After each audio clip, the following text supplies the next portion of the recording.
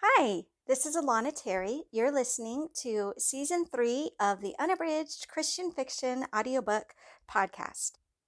This season's Unabridged Christian Fiction audiobook is Torn Asunder, a Christian suspense novel set in North Korea, written by me, Alana Terry, narrated by Pamela Lawrence, and sponsored by our Patreon community, which is raising funds for Liberty in North Korea's Underground Railroad for refugees.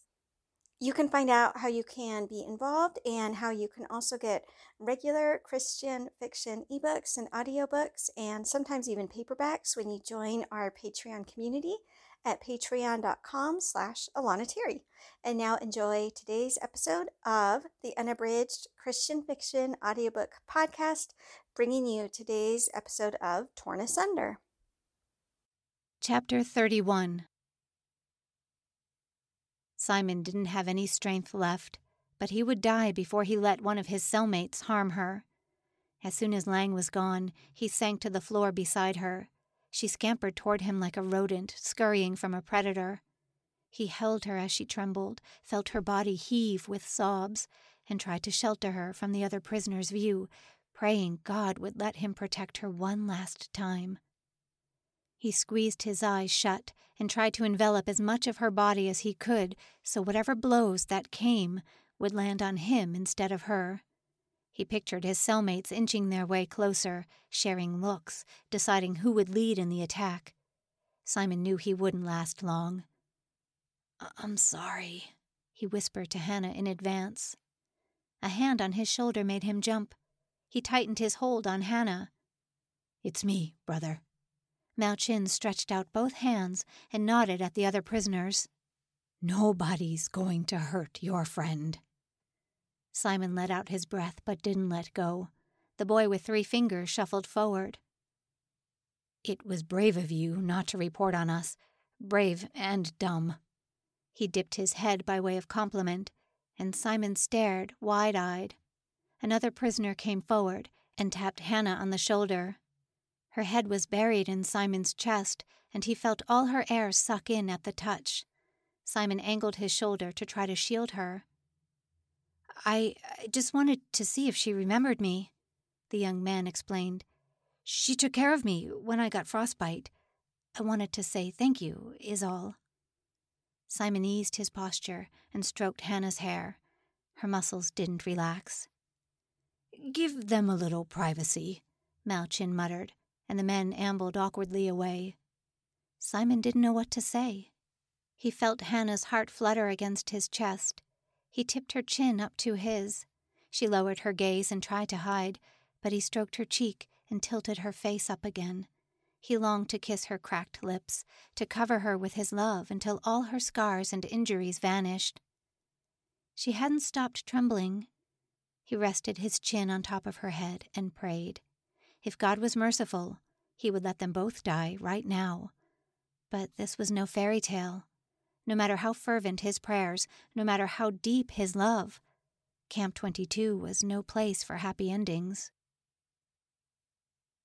Officer Lang took a sip of tepid coffee and leaned back in his chair. He smacked his lips noisily and thought about how the little flirt from the infirmary had resisted him right here on this desk.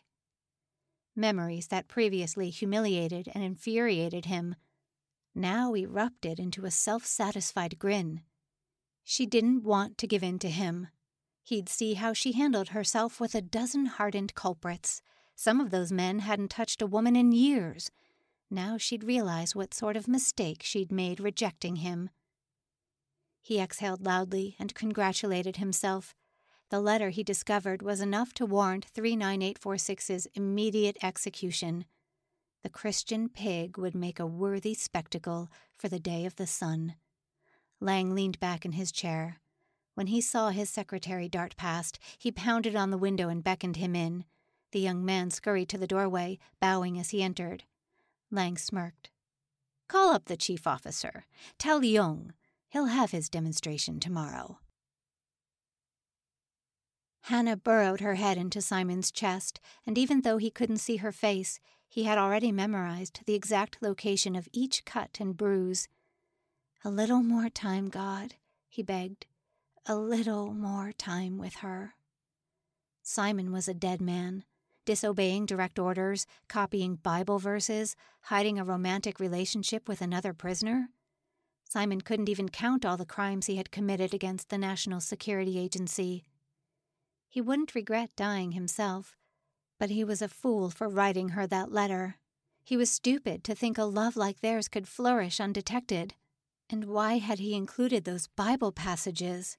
What idiocy had possessed him to risk her life like that? He could only guess what Lang would do when he came back and found her unharmed. Maybe they could find a way to conceal her before he arrived. Simon was off to the scaffold or the firing squad no matter what happened.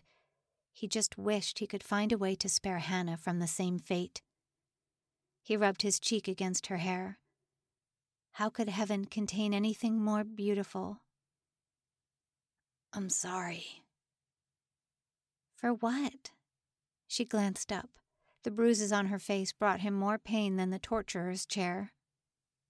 "For not doing a better job protecting you." Hannah kissed his fingers, which had intertwined with hers. "I never wanted you to protect me." She reached up and brushed his forehead. "I only wanted to be with you." "I didn't think it would turn out like this." It was a foolish confession. They had slipped uninvited into North Korea. What else should he have expected? There were times during his detainment downstairs when all he hoped for was death, but now that she was here with him, his lungs constricted, gasping for a freedom he longed for more passionately than he could express with words. He sniffed and pulled her even more tightly to him. "I would have made you my wife, you know." His throat nearly gave out. "You would have been such a beautiful—" His voice caught again, and his tears wet Hannah's cheek. "Such a beautiful mother." Now he had started, he couldn't stop himself. "When I had that fever, I watched you in the infirmary every day. Watched the way you cared for the sick, the way they loved you, and you loved them. And I imagined what it would be like if we ever got out of here, if God let us marry, start a family.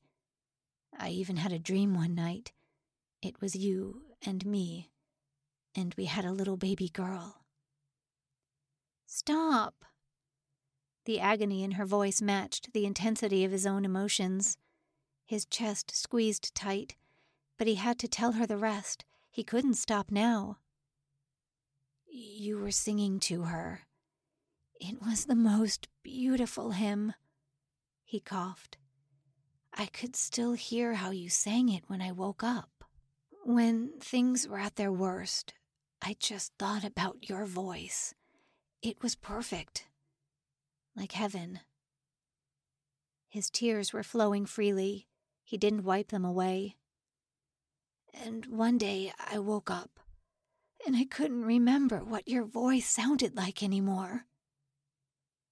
A pinching, suffocating anguish gripped his heart.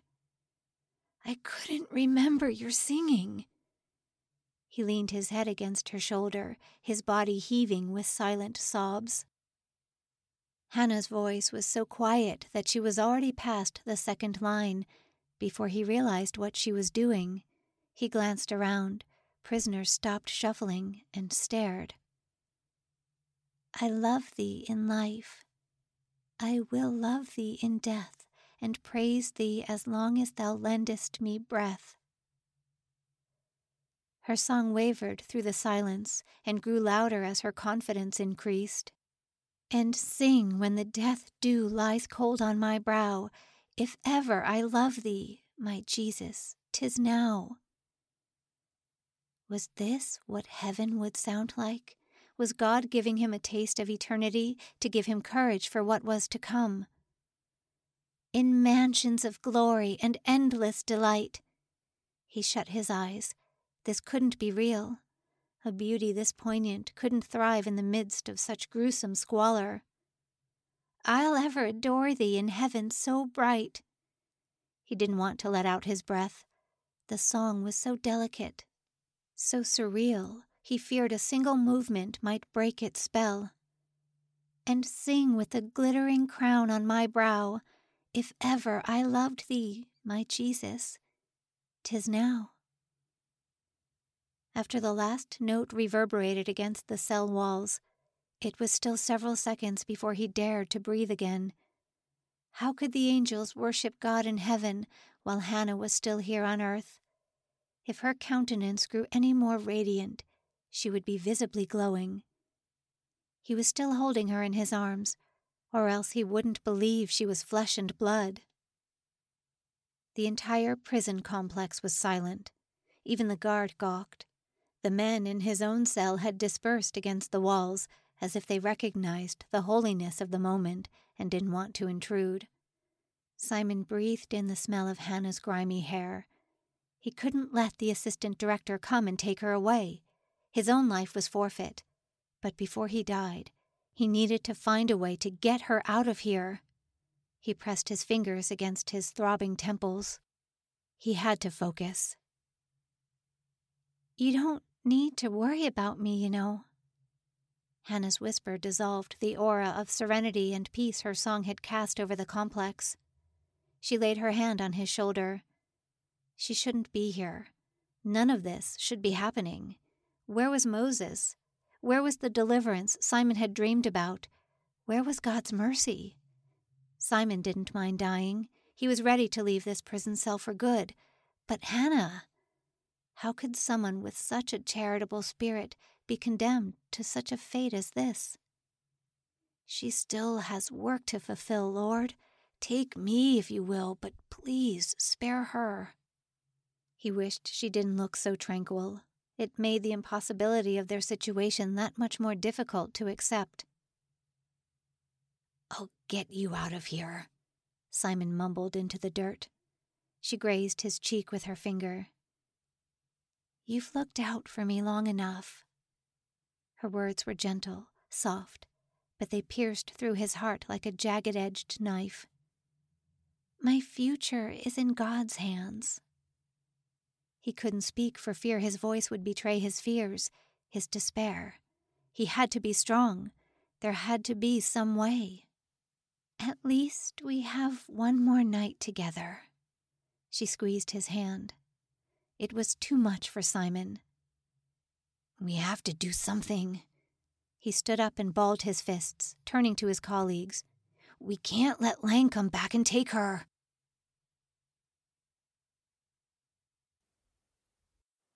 You've been listening to the Unabridged Christian Fiction audiobook podcast. Today's episode is an installment of Torn Asunder, written by me, Alana Terry, and narrated by Pamela Lawrence. This season of the Unabridged audiobook podcast is sponsored by our Patreon community, where you can get regular Christian fiction audiobooks, ebooks, and even paperbacks. And all the funds that we raise go directly to Liberty in North Korea's Underground Railroad for refugees. You can find out more or get involved today at patreon.com/Alana Terry.